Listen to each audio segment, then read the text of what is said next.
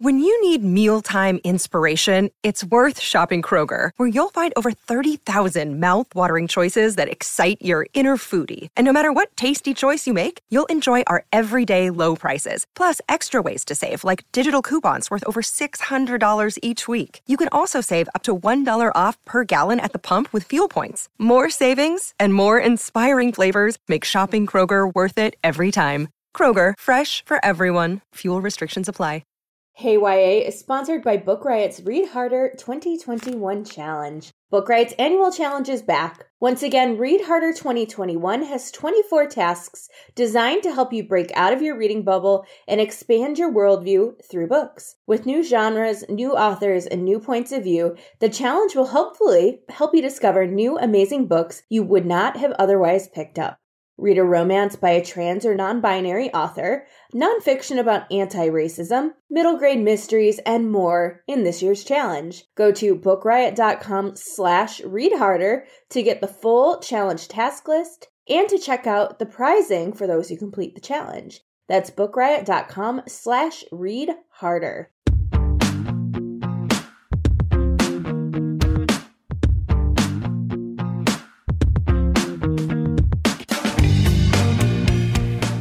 Welcome to Hey YA, from great new books to favorite classic reads, from news stories to the latest in on-screen adaptations. Hey YA is here to elevate the exciting world of young adult lit. Hey YA is a Book Riot podcast hosted by me, Kelly Jensen, alongside Sarah Hannah Gomez, and we are recording on Friday, December 4th, 2020. Hello. Hey. How's it going?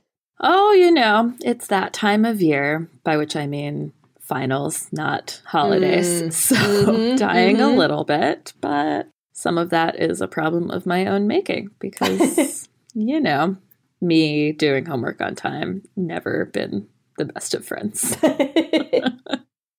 Have you had the chance to do any reading lately? I have, which is one of the problems, probably. I shouldn't be reading as much. I should be doing grading. You know what? I get it. I really do. Like, that's what I wanted to do when I was getting my last degree as well. Like, let me read. I don't want to, do the classwork. I don't need to. I mean, you do for the grade and for the piece of paper at the end, but there were books I wanted to read instead. Yeah. Well, and then my problem is because I like to read so much, even when I'm working on dissertation stuff, I'm like, well, that article was really neat. Like, let me just go look at their works cited page. Ooh, these 12 articles look really interesting. So I just get mired in reading. I mean, my Mendeley citations folder is gigantic, and my dissertation proposal still kind of lacking in words. It's so weird how that happens. I have not gotten much YA reading done lately. I have read one book, which I'll talk about on the next extra credit episode, but otherwise I am on an Audies committee, which I'm not allowed to say which one. It's not YA. And so I've been doing a lot of listening to audiobooks, which is great. I have found that I can sit down with a puzzle and listen to the audiobooks, and that'll kill 4, 5, 6 hours super easily, and has been such a nice break from sitting at a screen. I did not realize how much I needed offline time until I started trying that out, and now it's that is my favorite treat at the end of the day, is plugging in the audiobook I'm listening to and then doing some kind of puzzle. I didn't realize how valuable doing something with my hands is while I'm listening. So that has been my reading life lately. I have noticed your Instagram has a lot of puzzles lately, not just bunnies. So I was that's an interesting new hobby of Kelly. Well, it's always been a big family hobby. The number of puzzles in my family is outrageous, but I never did them because of the cats. And the cats are still an issue. They like to jump on the table. And I'm not talking they mess up some pieces. I'm talking some of them steal pieces. Some of them eat pieces. So it's unless I'm sitting right there actively doing the puzzle, it's a whole situation to get it covered and make sure that it's safe, that pieces don't go wandering. And so for a long time I didn't bother. But now it's because I am sitting down for long stretches of time, it's a little bit different. Yeah, my audiobook time is usually in the car, or sometimes lately I've been making muffins a lot for breakfast. So that's an hour of audiobook time. And same thing, I play like kind of puzzle games on my phone because I don't have any actual puzzles, but otherwise I would just zone out. Like no matter how good it is, I need like, I don't know, it's like I need to feel something to remember that like I'm not just zoning out. I don't know.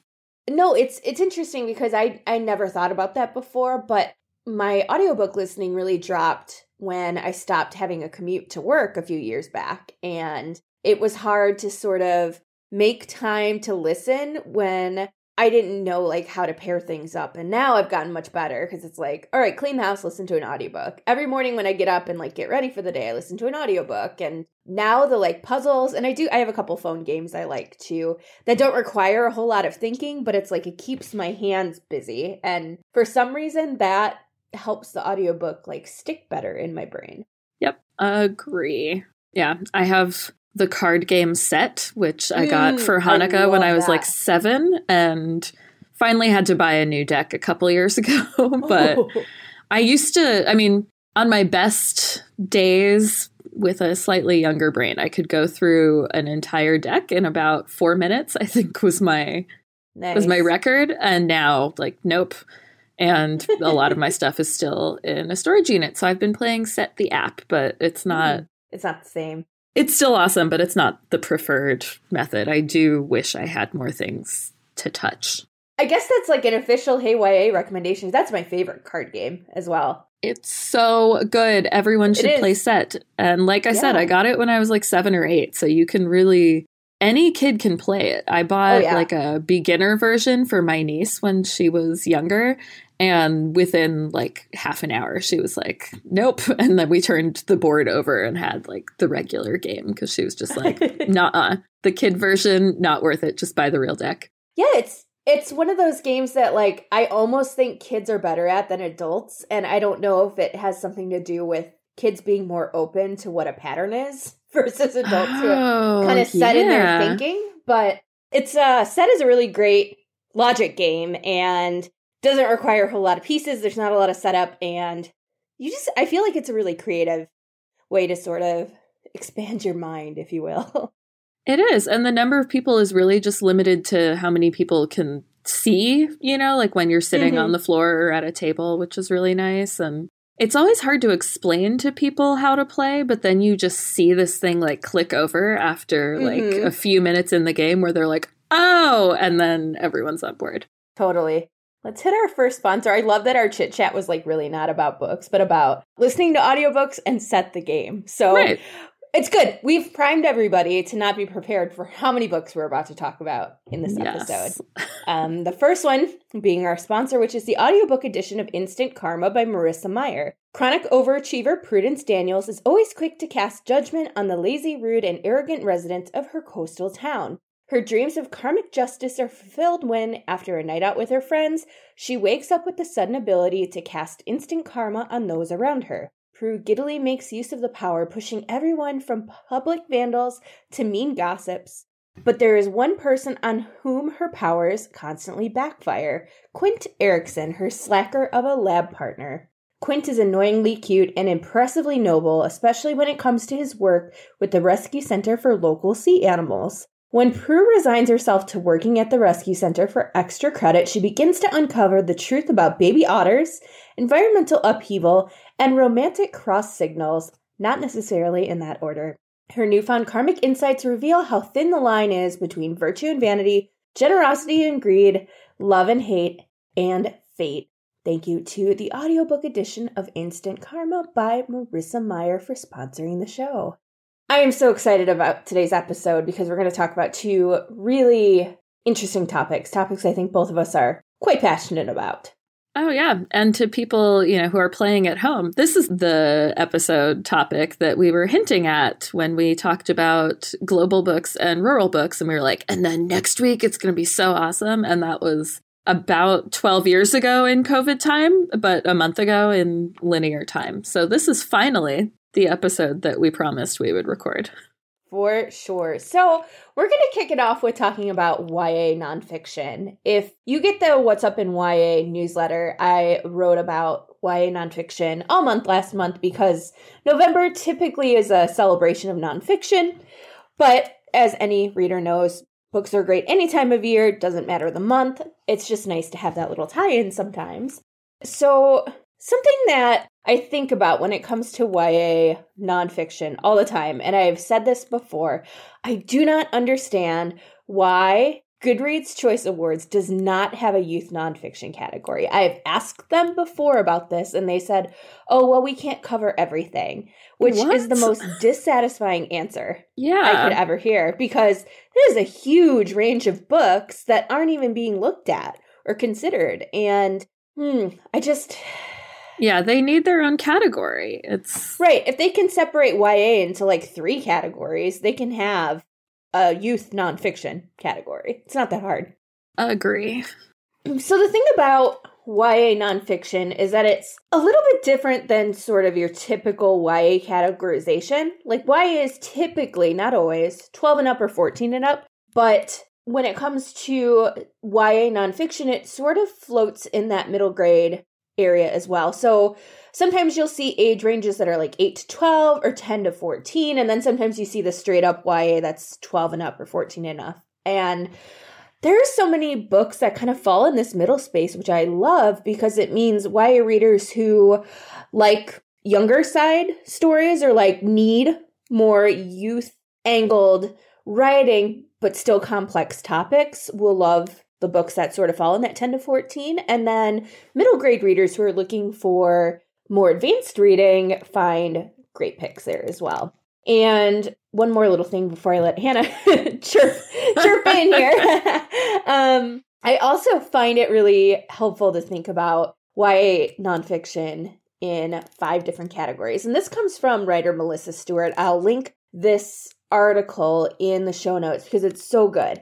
And I always saw nonfiction as 2 broad categories, narrative nonfiction and then informational nonfiction. Sometimes they cross over, but Stewart actually says there's 5 categories. There's browsable nonfiction. So think about things like the DK books, which I don't know, as a young person, I pored over those books. Then there are active nonfiction books. So those are the sorts of books that require some kind of action or activity. So craft books, cookbooks, that kind of thing. There's traditional nonfiction, which is a broad overview of a topic. Those tend to be what I call report books. They pick a topic, they kind of give you a big picture of it, and a lot of young people use them to be primary or secondary sources, depending for whatever paper they're writing.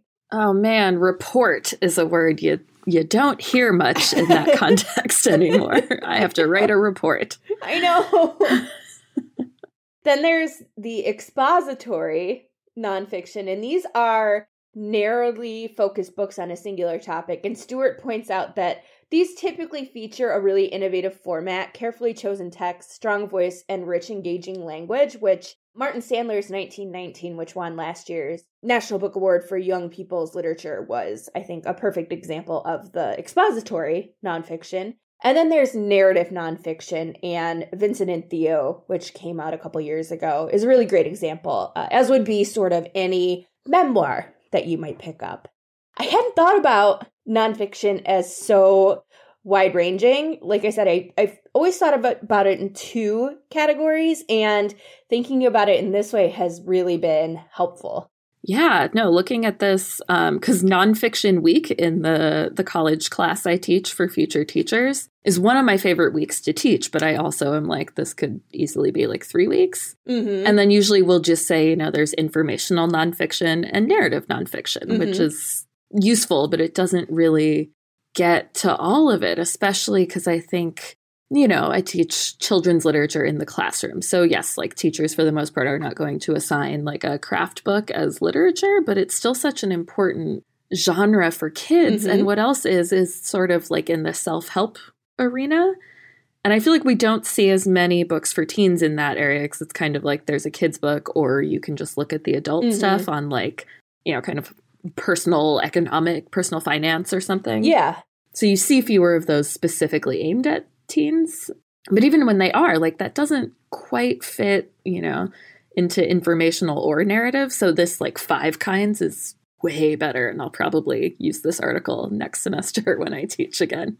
It's amazing, like when you've been teaching or working within something to like have your perspective of it changed? And I feel like this piece really did it for me, because I was like, same thing. It's like I'm used to these two categories, but then there's so many other books that are equally important, but they don't fall neatly. And this really gives sort of the language to think about them, and to think about, particularly for those who work with teen readers, what kind of nonfiction they really like, because they might love just a good craft book. They might love a good self-help book. Like, I know there was just recently a book released for teens about like time management and getting your homework and stuff done. Oh, perfect. Yeah, exactly. So it's like, that's great nonfiction too, but it doesn't fit neatly into either of those categories.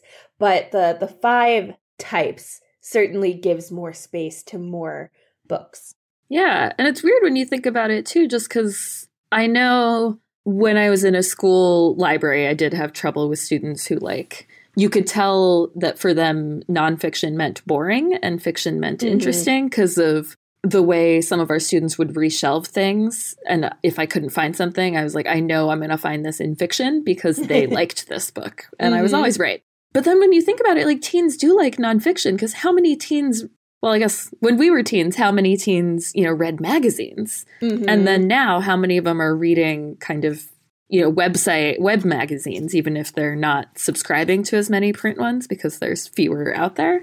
Right. But I mean, what is a magazine except using probably all 5 of those types of nonfiction in one issue?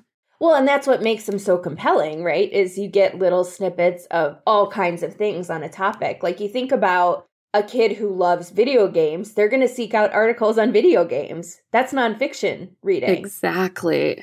And when you explain it to readers that way, it's like suddenly they realize they like way more kinds of writing than they think they do, in part because I think the way we talk about it can be so limiting, just because our own understanding is not necessarily as broad as it could be. Right, because we're used to writing reports. Bingo. Like, I need to find a book about chameleons because I have to write a report about chameleons. Yep. Or my favorite, you get those, I made a rule that I stopped buying these at the last library I worked at, but they were like point counterpoint books that cost, like they're so expensive. $70 for like one little book, and it's like it presents the documents for and against a certain case that teens use for their reports, and it's like, no, they get better stuff online than this $70, 100-page book that just like barely skims the surface. And those books are out of date so quickly. Right. Yeah, and that's just the nature of, like, by the time they're written and published, a year or two has passed. So some of those things, it's like, okay, that's old news, Right. Like, if you bought, like, a book about marriage equality in 2015 and for that, and then all of a sudden it was June and DOMA was struck down, like, your book is completely out of date and you bought it in January. Like, exactly. Let's talk about some 2020 YA nonfiction that we liked, and then we can highlight some forthcoming nonfiction. I know there's one that both you and I were talking about, like, in our own show notes that we're both really excited about because we've had the chance to read it. And if you want to go ahead and kick it off, go for it. Sure. So the one we were fighting over. Oh, well, that's actually not till 2021, so we'll hold off on that. As far as 2020 or backlist books, I just started All 13 by Christina Soontornvat, which is about the Thai boys soccer team that got stuck in a cave, essentially, in 2018. So it was pretty recently, and it had to be rescued. I'm not done with it yet, but it is so compelling. I started it last night and was like, I have to go to sleep now, but I don't want to. It's really interesting. I mean, first of all, like, I think the only other book I've read about Thailand was her other book, which is a middle grade fantasy Thailand that is inspired by Les Mis. So all of the good things. But otherwise, I mean, I haven't seen books about Thailand before, so I've learned a lot about that. And it's so neat to see, like, just kids and a coach who is really, who's like younger than their parents, but, older than them that, can be like a real mentor and role model, and it's just like a thrilling rescue story. I mean, like, I can really see it. There's a lot of photos, but of course not, of what was happening at the instant, but you can really see it the way she writes it. So that's All 13 by Christina Soontornbutt. My first pick is All Boys Aren't Blue by George M. Johnson. I listened to this one on audio earlier this year and cannot recommend it enough. If you don't do audio, it'll still be great in print. But if you do audio, I recommend picking this one up in that format. Johnson performs the audiobook.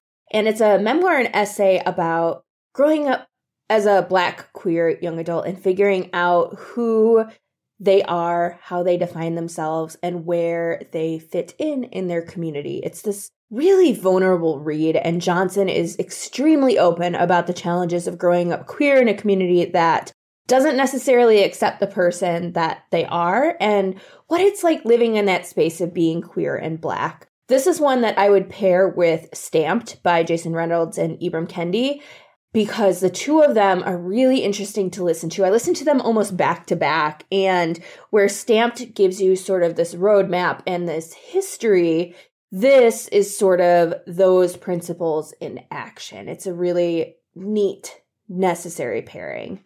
And that is All Boys Aren't Blue by George M. Johnson. My next pick is Say Her Name by Zetta Elliott, and it is illustrated by Love is Wise.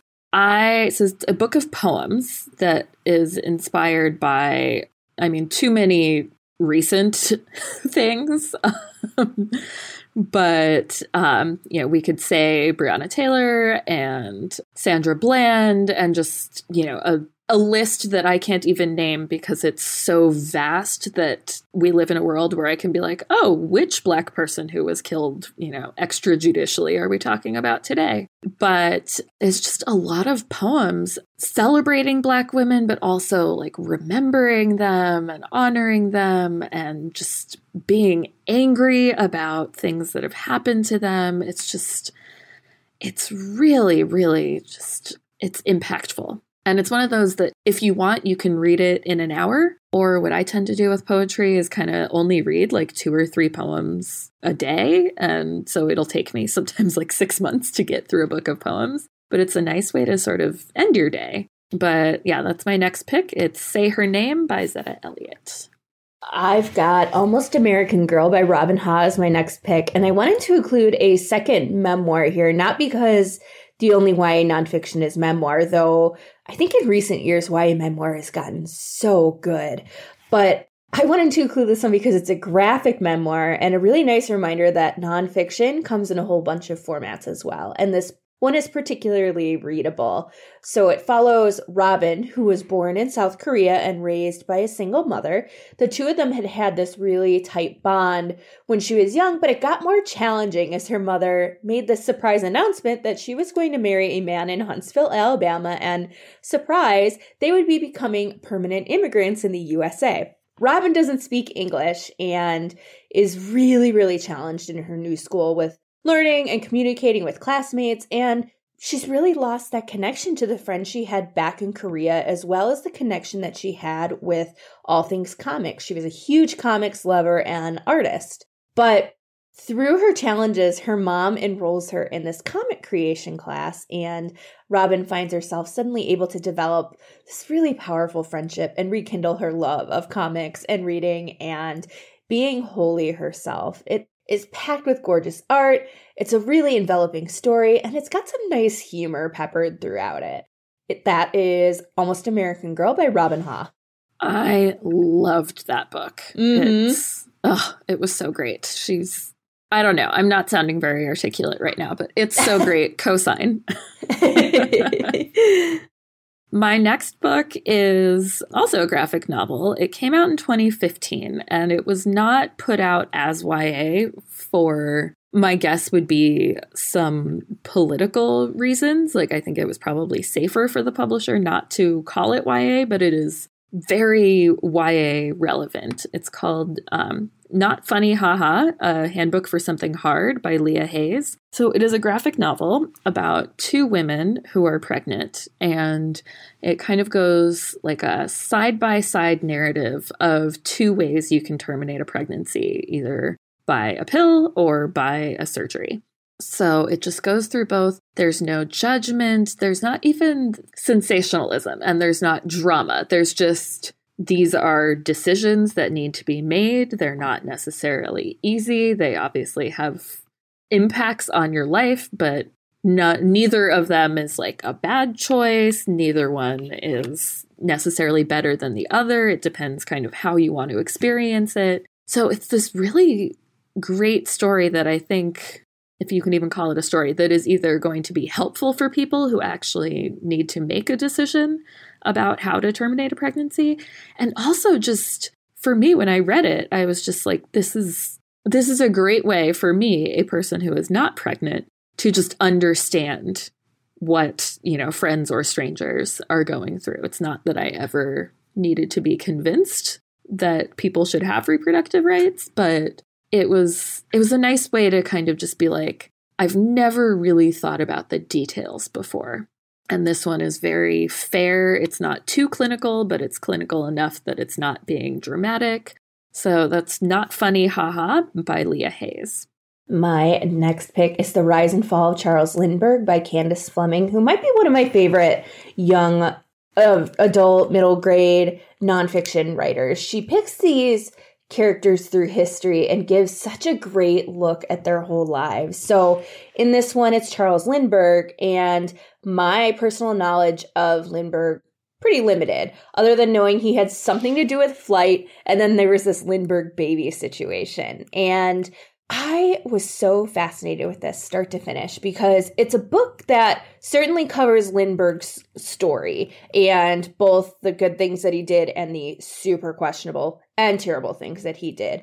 But it really is the story of how he became such a celebrity in the American eye and the sort of influence he was able to have in political realms in the 30s and 40s. It captured me start to finish. It just was such a fair look at a very complicated person in history and yet had so many parallels to things that we see today. And, I went in knowing nothing. I walked out feeling like I learned a whole lot and learned a whole lot in a way that made me appreciate Lindbergh's contributions to history, but also think to myself, like, I'm glad I didn't live through that time to know what he was doing. And also, I would never call him a hero because he did some really terrible things.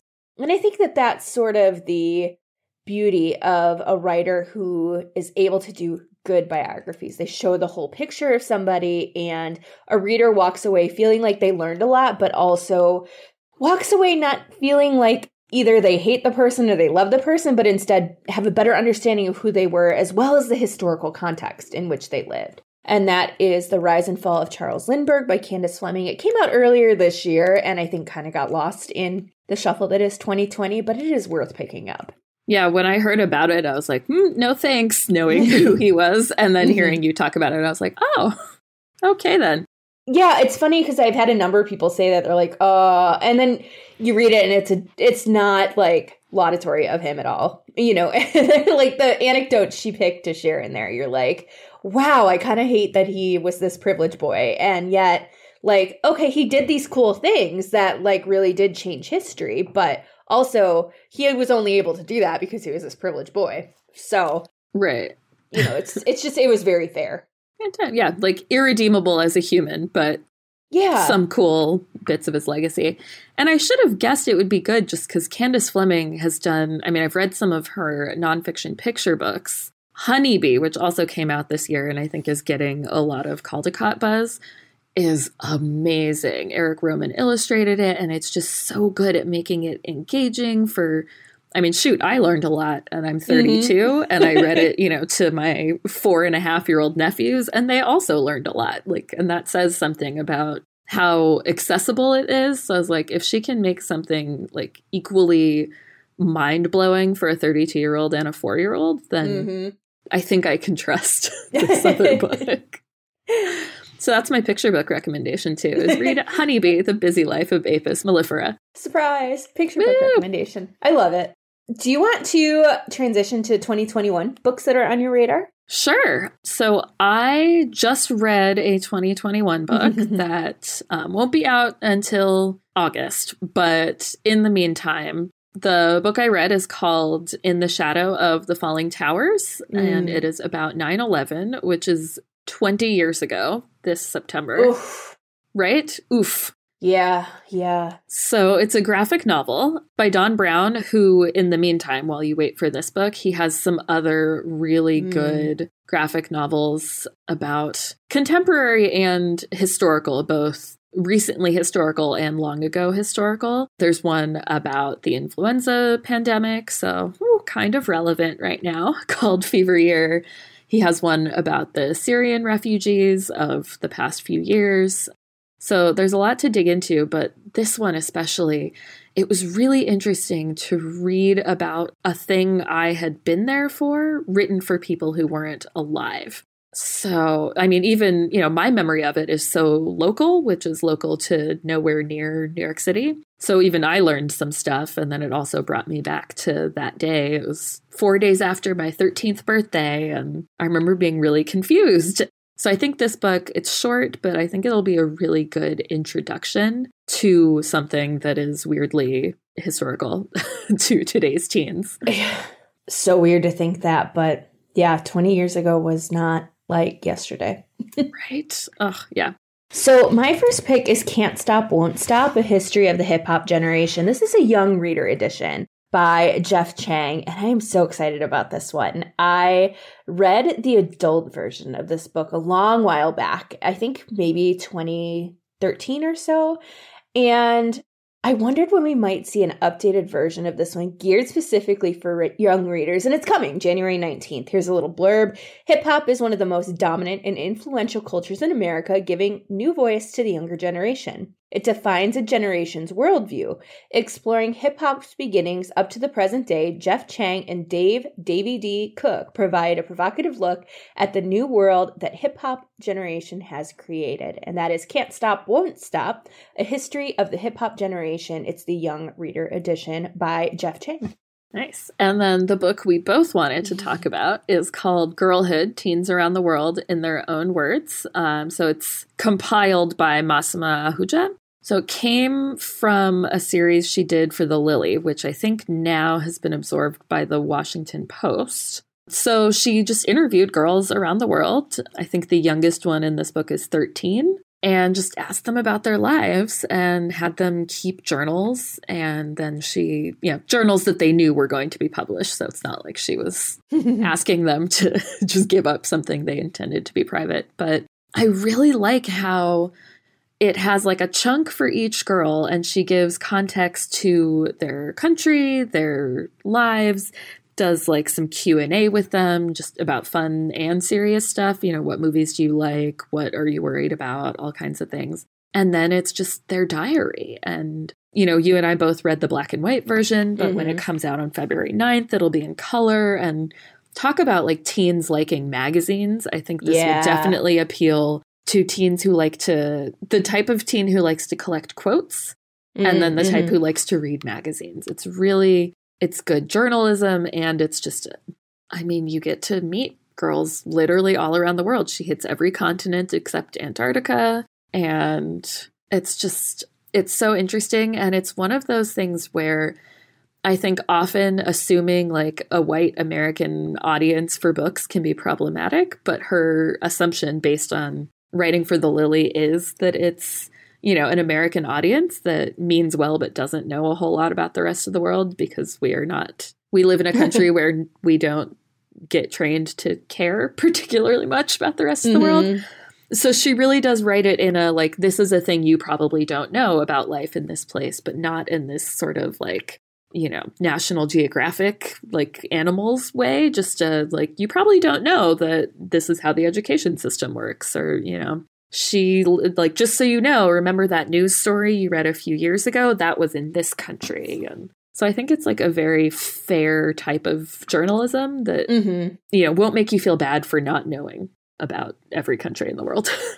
Agreed. And I love too how wide and varied these girls' lives are. And I'm not just saying like from where they live, but she actually was able to talk to a girl who lived in a nomadic family in Mongolia, and she was talking about how, like, there was no digital communication between them. So being able to communicate with this girl was so different than she was able to communicate with others. And I can't remember which one it was. She said one of the girls in one of the Middle Eastern countries used to text her diary every day, as opposed to, like, longhand it. And she said it was the most pure thing ever, that this girl would just text her. And I believe that was in the book. I was on a panel with her, so she was sharing some of these stories, but I believe that was mentioned in the book as well. And yes, just, I loved it. Like, I loved looking at these girls and really seeing the themes that run through their lives are pretty much the same the world over. Right. Everyone is still concerned with their friends and music and grades. Like, yep. No matter how rich, how poor, like, yep. I know we could talk about this forever, but we should probably move on.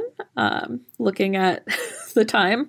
Yeah, I'm actually going to hit one more really quick, and then we will move on because we could talk about this forever. So yes. My second one I wanted to highlight, or third one maybe, is Everything You Wanted to Know About Indians But Were Afraid to Ask by Anton Truer, which comes out April 6th. And this is another one of those books that was actually published for adults. This one came out in 2012, but it's getting this gorgeous new package and edition specifically for YA readers. And I encourage you, if you haven't seen the cover yet, to go look it up, because alone that is a marvel. But I am so excited to visit this when it comes out in April. And here's the blurb. From acclaimed Ojibwe author and professor Anton Truer comes an essential book of questions and answers for Native and non-Native young readers alike, ranging from why is there such a fuss about non-Native people wearing Indian costumes for Halloween, to why is it called traditional Indian fry bread taco, to what's it like for Natives who don't look Native, to why are Indians so often imagined rather than understood, and beyond. That is Everything You Wanted to Know About Indians But Were Afraid to Ask by Anton Truer, out April 6th. Oh, well, now I want some fry bread. Good times. So I'm going to hit our next sponsor, and then we can get to our exciting topic that we've been teasing for 6 years. So our second sponsor is The Bitter Wine Oath by Hannah West. Every 50 years, 12 men are murdered in a small Texas town. Are the perpetrators the rumored sisterhood of witches, the evil that lurks in the shadows of the woods, or a big coincidence? Can Nat save the boy she loves and end the cycle of violence for good? Witches and spells blend with everyday anxieties in this supernatural murder mystery centering on a powerful group of women who claim their strength. Shay Earnshaw, New York Times bestselling author of The Wicked Deep, said it is a richly woven tale of magic and murder and vengeance. This book kept me up all night. One of the best stories I've read all year. You'll never see the twist ending coming. Read an excerpt at holidayhouse.com/thebitterwineoath. Available now wherever books are sold. That's intriguing. So our next topic that we could easily spend 3 hours on is YA in translation. Finally, we get to talk about it. I'm going to let you lead on this one because I know you are, like, this is one of your big passions. So you have a whole lot to share. Hit it. Yeah. So if I haven't talked about it enough, I'm in a doctoral program right now in my final year, let's hope. And when I came into my doctorate, as all grad students, I was like, this is the thing I want to study and no one will change my mind. And then I changed my mind and then I changed it again. But my second idea that I really wanted to look at is international YA and children's literature, and why the F do we not get more of it here in the United States? I kind of know the answer, and it starts with the letter R, and another answer that starts with the letter X, but also I wanted to look into it just culturally, like what makes publishers and readers want to read books from other places.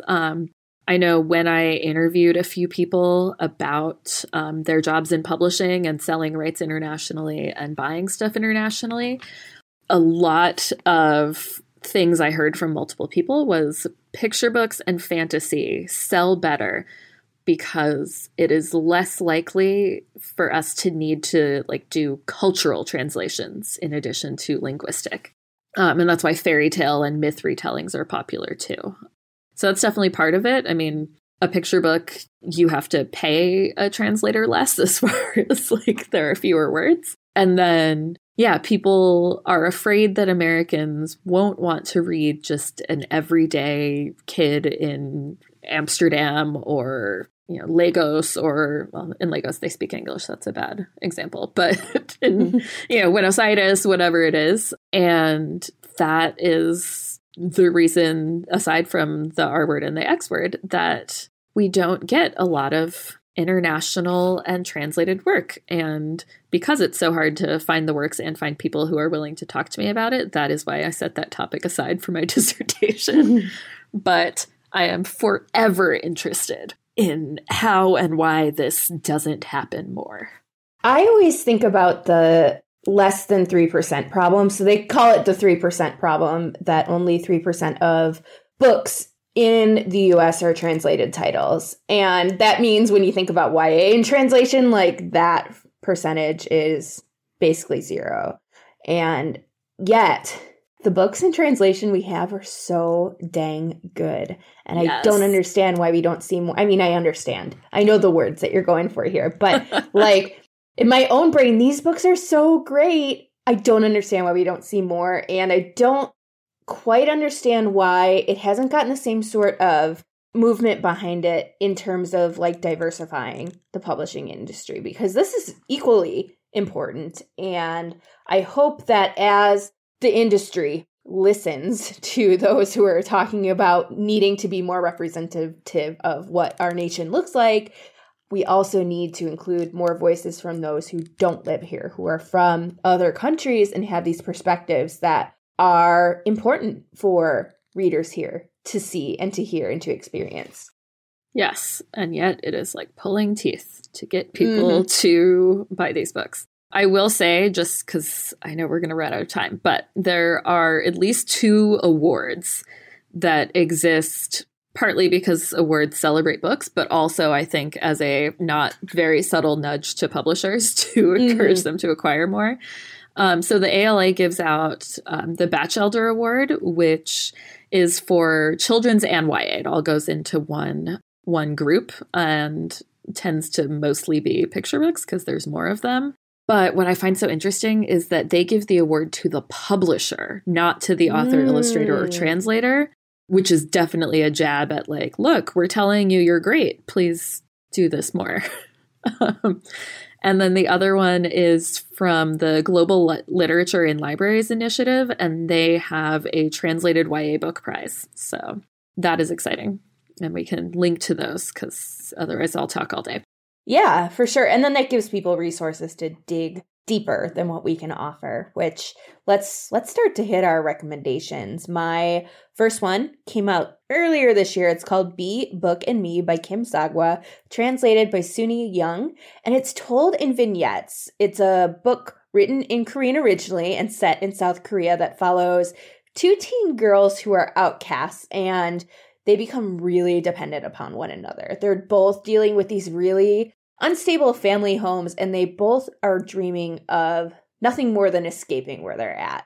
But then one of the girls betrays the other, sharing a secret that she promised not to, and their friendship is in absolute shatters. It's a really dark and lonely read, but one that is so memorable and gets to the heart of so much about friendship, about the power of those first really intimate relationships as a young person. And that is Be, Book, and Me by Kim Sagwa, translated by Suni Young.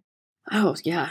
Also, another tip to people, if you like an international book and want to see more, look up the translator. Because often people will start with, only one book from an author from elsewhere and see how it goes. But, I mean, even just in looking at titles for today's episode, I was like, oh, yes, you're here again. Look at that. So, yeah, definitely look up translators if you're looking for international stuff, not just authors. My first choice is Here the Whole Time by Vitor Martins, and it's translated by Larissa Helena. It is from Brazil. I also always find it interesting to see how titles are translated. It was called 15 Days in the original Portuguese. So Felipe gets it. He's fat. Not chubby, not big boned, fat. And he doesn't need anyone to remind him, which is, of course, what everybody does. That's why he's been waiting for this moment ever since the school year began. School break. Finally, he'll be able to spend some time far away from school and the classmates who tease him incessantly. His plans include catching up on his favorite TV shows, finishing his to-be-read pile, and watching YouTube tutorials on skills he'll never actually put into practice. Sounds like quarantine. But things get a little out of hand when Felipe's mom informs him that Caillou, the neighbor kid from apartment 57, will be spending the next 15 days with them while his parents are on vacation. Felipe is distraught because A, he's had a crush on Caillou since, well, forever, and B, Felipe has a list of body image insecurities and absolutely no idea how he's going to entertain his neighbor for 2 full weeks. So I just started reading this, and so far I love it. Brazil is one of my favorite not here places. My dad spent some of his youth there as well, so he has a strong connection to it. And I speak sloppy, lazy Portuguese that makes it sound like I'm fluent, when in fact I am definitely not. So I was super excited when I heard about this one, and so far so good. That's Here the Whole Time by Vitor Martins, translated by Larissa Elena. My next pick is one of my all-time favorite books, and I believe it's one you read maybe after you heard about it from me, or you and I bonded because we were both like the only people who've read this book. And Probably. I can't remember which one, but it's called Kiffy Tomorrow by Faiza Guin, translated by Sarah Adams. And let me start by saying this wasn't initially published as YA when it came out in 2014, but it is 100% absolutely a YA book. And it follows 15-year-old Doria, who is growing up in the projects about half an hour from Paris. She has this father who has ditched her and her mother, who is illiterate, and he heads back to Morocco in order to attempt marrying a woman who could sire him a son, because that is all that matters to him. And it deals with a lot of issues that are cross-cultural and about the challenges of growing up between cultures, what it means to figure out who you are, and what you do when your world's been completely blown apart. What happens when the people you've come to know and rely on for certain things, always being there, always not being there, start to change and mold into their own lives and new paths too. But what I really, really, really love about this book, and I think really makes it such an outstanding translation, is that Doria's voice is unbelievable. She is one of these girls who is a miracle, but is also not a miracle. And I think that's what made her resonate so much. So she's going through a whole lot. I know saying it doesn't make sense, but she doesn't see herself as anything special, and she is not good at school. She doesn't care about school, but it doesn't make her worthless or driftless. Instead, it's very much like she's a 15-year-old girl trying to figure stuff out best she can. And when the school reassigns her to a trade she doesn't care about, she is so real and authentic with how she handles it and staying true to who she is. And that is Kiffy Tomorrow by Faiza Guin, translated by Sarah Adams. That is a book I read because of you. Your next book is a book we both randomly read. Yes, there we go. Remain like the only 2 people who have read it, apparently, except my students, because I made my department buy it, so I could assign it. But anyway, my next pick is Aya by Marguerite Aboué and Clément Ubrerie. I have not taken French since 2008, so I'm sorry for ruining that. It's translated by Helga Dasher. So it takes place in Ivory Coast when it was still Ivory Coast and not being called Côte d'Ivoire, which I think is a change in our lifetimes. So it's 1978, and it's just about a teen girl's life. So it's one of those kind of like Girlhood where, you know, I think people will pick it up and go like, oh, what is this exotic or tragic life in Africa?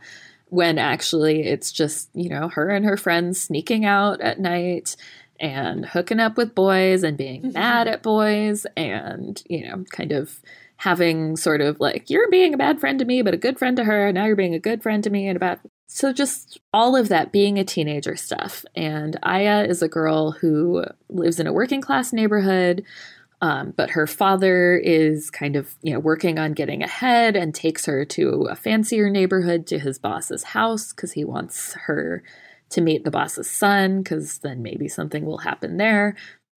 But she is so not interested in boys. She really wants to be a doctor. So she's like, I care about my friends and I care about doing well in school. Like, who has time for boys, especially, of course, you know, the boss's son is like, not even that great of a boy. He's kind of annoying. So it's fun. It's a graphic novel, and it was just a nice kind of adventure to a part of the world I haven't been to, and a time that I feel like I don't see as much historical fiction in. Like the 70s, I think I've read less about than other decades.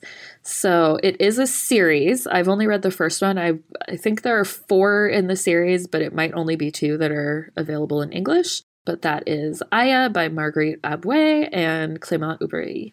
My next pick is I Love, I Hate, I Miss My Sister by Amélie Sarn, translated by Y. Maudet. And this is a short little book, like 150 pages or so, but it's a really powerful gut punch. And I picked this one up and read it almost immediately after I had read Kiffy Kiffy Tomorrow for a different perspective on a very similar community. So it follows sisters, Sohain and Delilah, and they live in a housing project in France. Both are Muslim girls. And the story picks up where we know that Delilah has been killed by a boy who lives in the projects, who thinks that it's his job to police how people look and behave. So then Sohain talks about how this moment came to be, and it's a story about their devotion to one another as sisters, as well as how French laws make wearing a headscarf in the public classroom illegal. If you've been paying attention to anything going on in France, their anti-Muslim laws and regulations are still in the news. So this book remains super timely, and one of the catalysts here is the wearing of the headscarf, and Sohain decides that she's going to wear one as a means of pride in her religious beliefs. This really fascinating story of choice, of respecting your culture, taking part in your culture, and doing so within the context of a country that doesn't want you to practice what you believe in. And that is I Love, I Hate, I Miss My Sister by Amélie Sarn, translated by Y. Maudet. That book, we could talk about it all day, I know, because we have. It's so good. And it has some of my favorite parents in YA, too. Mm-hmm. And again, it's really short, too, which surprised me, like how much was packed into this tiny little book. I loved. Yes. I have a real love for like short books that can do that. So this one stands out to me. Do we want to hit one more each before we wrap up the show? Sure. On the very opposite end from I Love, I Hate, I Miss My Sister is a tome of a book. It is definitely a doorstopper. It's The Librarian of Auschwitz by Antonio G. Iturbe, and it is translated by Lilith Thwaites. So it was originally written in Catalan, but takes place in Prague and then, in Auschwitz. So I do think it's interesting just because I feel like of all the translated books Americans are likely to read, it is things that are either Holocaust memoirs or Holocaust historical fiction. But I did think it was interesting that this is, a Spanish author who's writing about it. So he interviewed this woman, Dita Kraus, and so the novel is based on her. She was in the Terezin ghetto outside of Prague and then moved to Auschwitz. And because she was only 14, kind of had to find a way to make herself, kind of savable, because a lot of children were sent to the ovens first. I say that as a Jew, just to clarify, when I talk about the Holocaust, it's low-key irreverent in that way where Jews talk about it to each other, because we've all read so many novels and memoirs.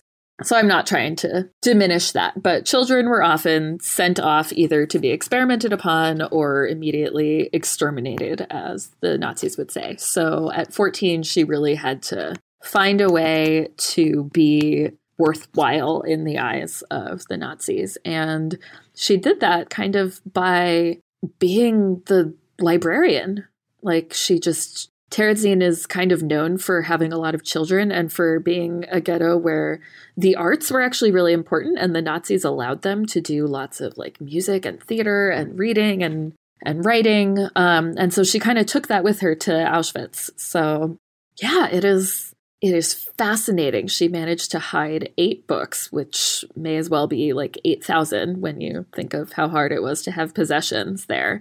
So it's really interesting. It's another one that wasn't published as YA originally, but whoever acquired it in the US made the decision to put it out as YA. It's not easy, as Holocaust fiction or nonfiction tends to be not easy, but It is a really interesting read. I don't even know if I could say I liked it, but I am glad I read it, if that makes sense. So that's The Librarian of Auschwitz by Antonio G. Turbe. My last book is for your TBR. It comes out, I believe, in March of 2021. It's called The Immortal Boy by Francisco Montaña Ibanez, translated by David Boles. March 9th is the pub date. And here's a little blurb. 2 intertwining stories of Bogota. One, a family of 5 children left to live on their own. The other, a girl in an orphanage who will do anything to befriend the mysterious immortal boy. How they weave together will never leave you. It's written in both English and Spanish, which I think is brilliant. And I'm really looking forward to this one. That is The Immortal Boy by Francisco Montaña Ibanez, translated by David Boles. March 9th is when that one comes out. Whew, we got through a lot. We did, and we each have like 6 more books in each category that we would gladly talk to anyone about. As always, thanks y'all for tuning in this week. If you have feedback about the show, you can leave it on Apple Podcasts. That lets us know how we're doing and helps other people find us. Thank you again to today's sponsors for helping make the show possible. And thanks to our awesome audio editor, Jen Zink, who makes us sound way better than we do when we actually record. You can follow me, Kelly Jensen, on Instagram as Hey Kelly Jensen, and you can follow Hannah where? You can find me on Twitter at SHGMcLicious, on Instagram at SHGMcLicious, or at BookishGirlFit. We'll talk to y'all again in 2 weeks, and I will talk to you all next week for our extra credit episode. See you all then.